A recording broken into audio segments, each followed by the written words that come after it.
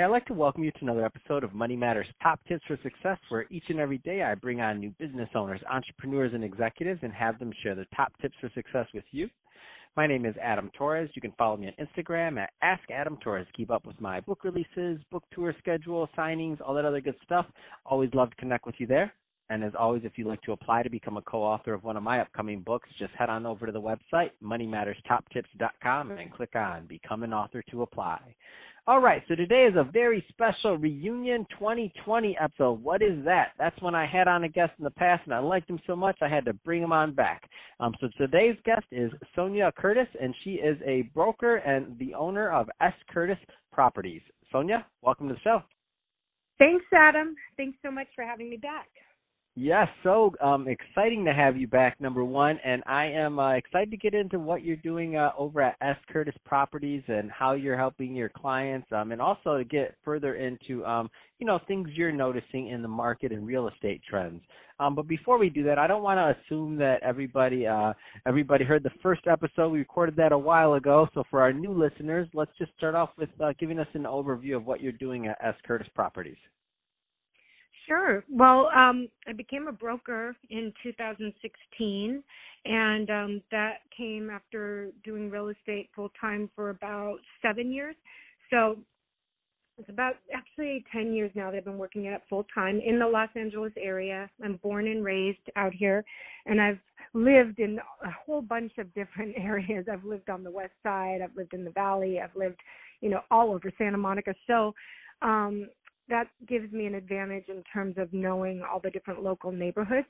And it's a residential real estate brokerage. My biggest goal is to set myself apart in the market for a boutique brokerage that gives excellent customer service and that has the reputation of having integrity, honesty, and just, to gain trust from my clients and take really good care of them. And that's what I'm focusing on right now.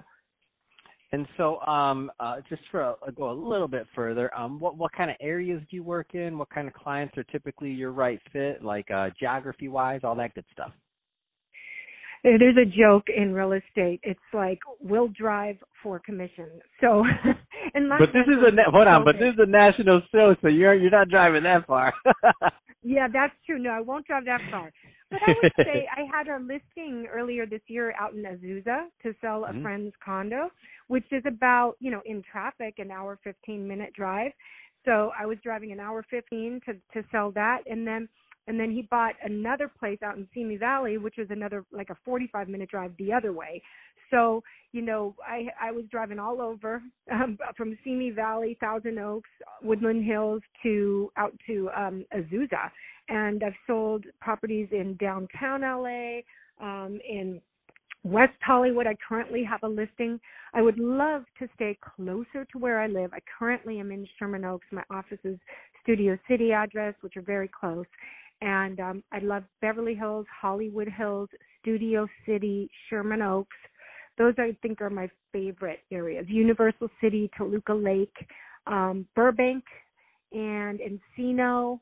Those are all the smaller areas in the greater Los Angeles area that are kind of closer to where I live. So I like those areas.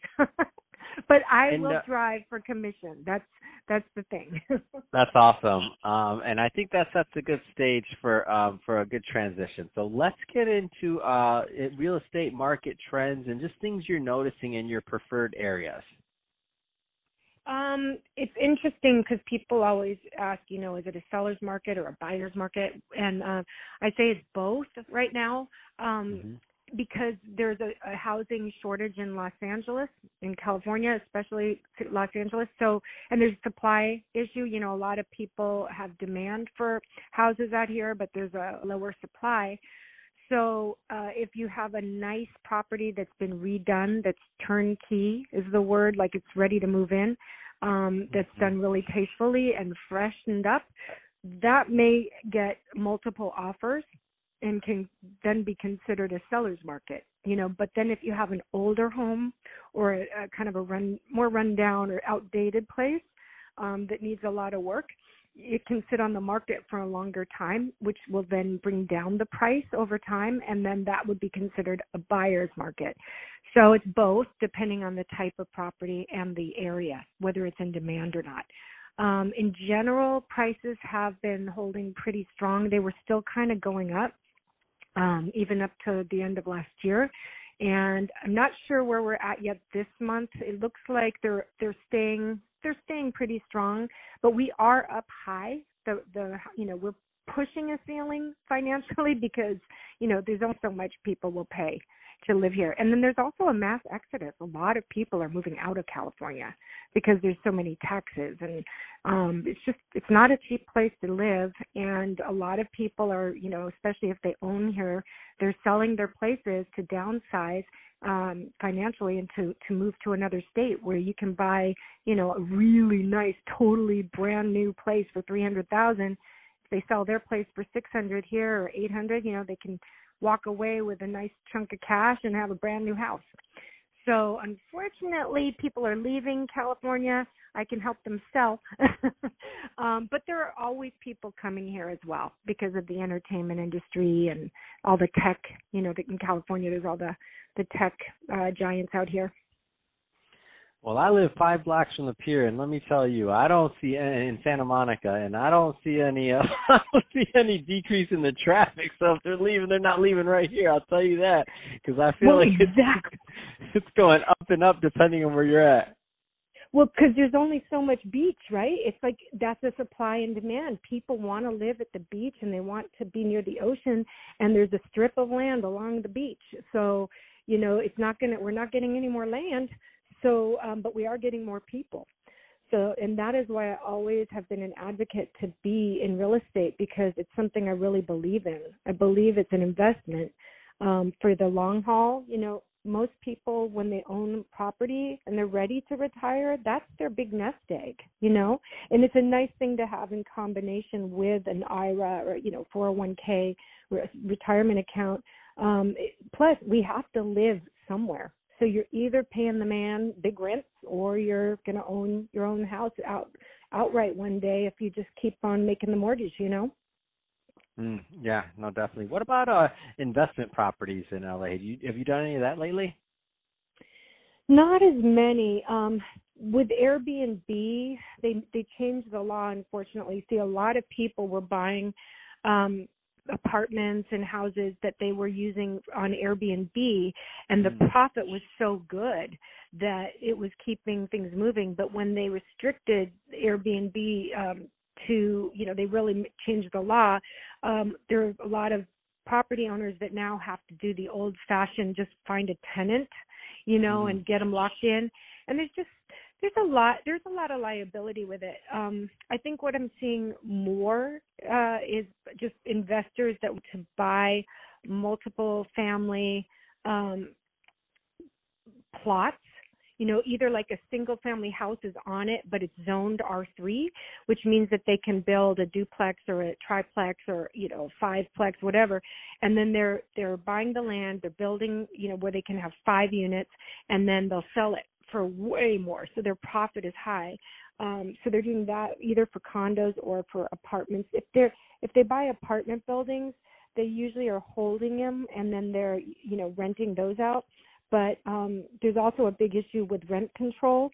Any property built before 1978 is under rent control. And so what that means is that there was tenants that have lived there for sometimes 20 or 30 years, and they're paying rent that is so below market value that investors are not excited to buy that property because they're going to lose money. Actually, by the time they pay, for the property and any upgrades, they're really not even going to be making anything. They'll be losing. So there's been big battles over that politically over ending rent control. And I don't think they should end it because I do think there has to be some restriction on rent. I think rents are ridiculously high here. But it's just made it kind of harder for people to make their profit.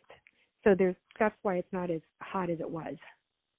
So, Sonia, if somebody's listening to this and they're looking for property in the Southern California area, or they want more information on real estate trends and what's going on, what's the best way for them to reach out and get that info from you? They can check out my website, S. Curtis Properties. Sorry, I'm Sonia Curtis, and the website is scurtisproperties.com. And then I'm also on LinkedIn with S. Curtis Properties, and I have a Facebook page, S. Curtis Properties. My Twitter account is S. Curtis Prop. So there's multiple ways to reach out. I love it. So, Sonia, hey, I really appreciate you coming on the show today, and it's been so good to catch up with you. And thank you for the update on what's going on in SoCal in real estate. So thanks for that. And to the audience, as always, thank you for tuning in. I really appreciate it. Without you, there's no show. Keep listening. That being said, don't forget to subscribe to the podcast. Also, we launched a YouTube channel this year. Go give that a subscribe. Also, leave us some comments in the comment section if you have any comments on what's going on in SoCal real estate. And Sonia, thanks again for coming on the show. Thanks so much for having me, Adam. Have a good day.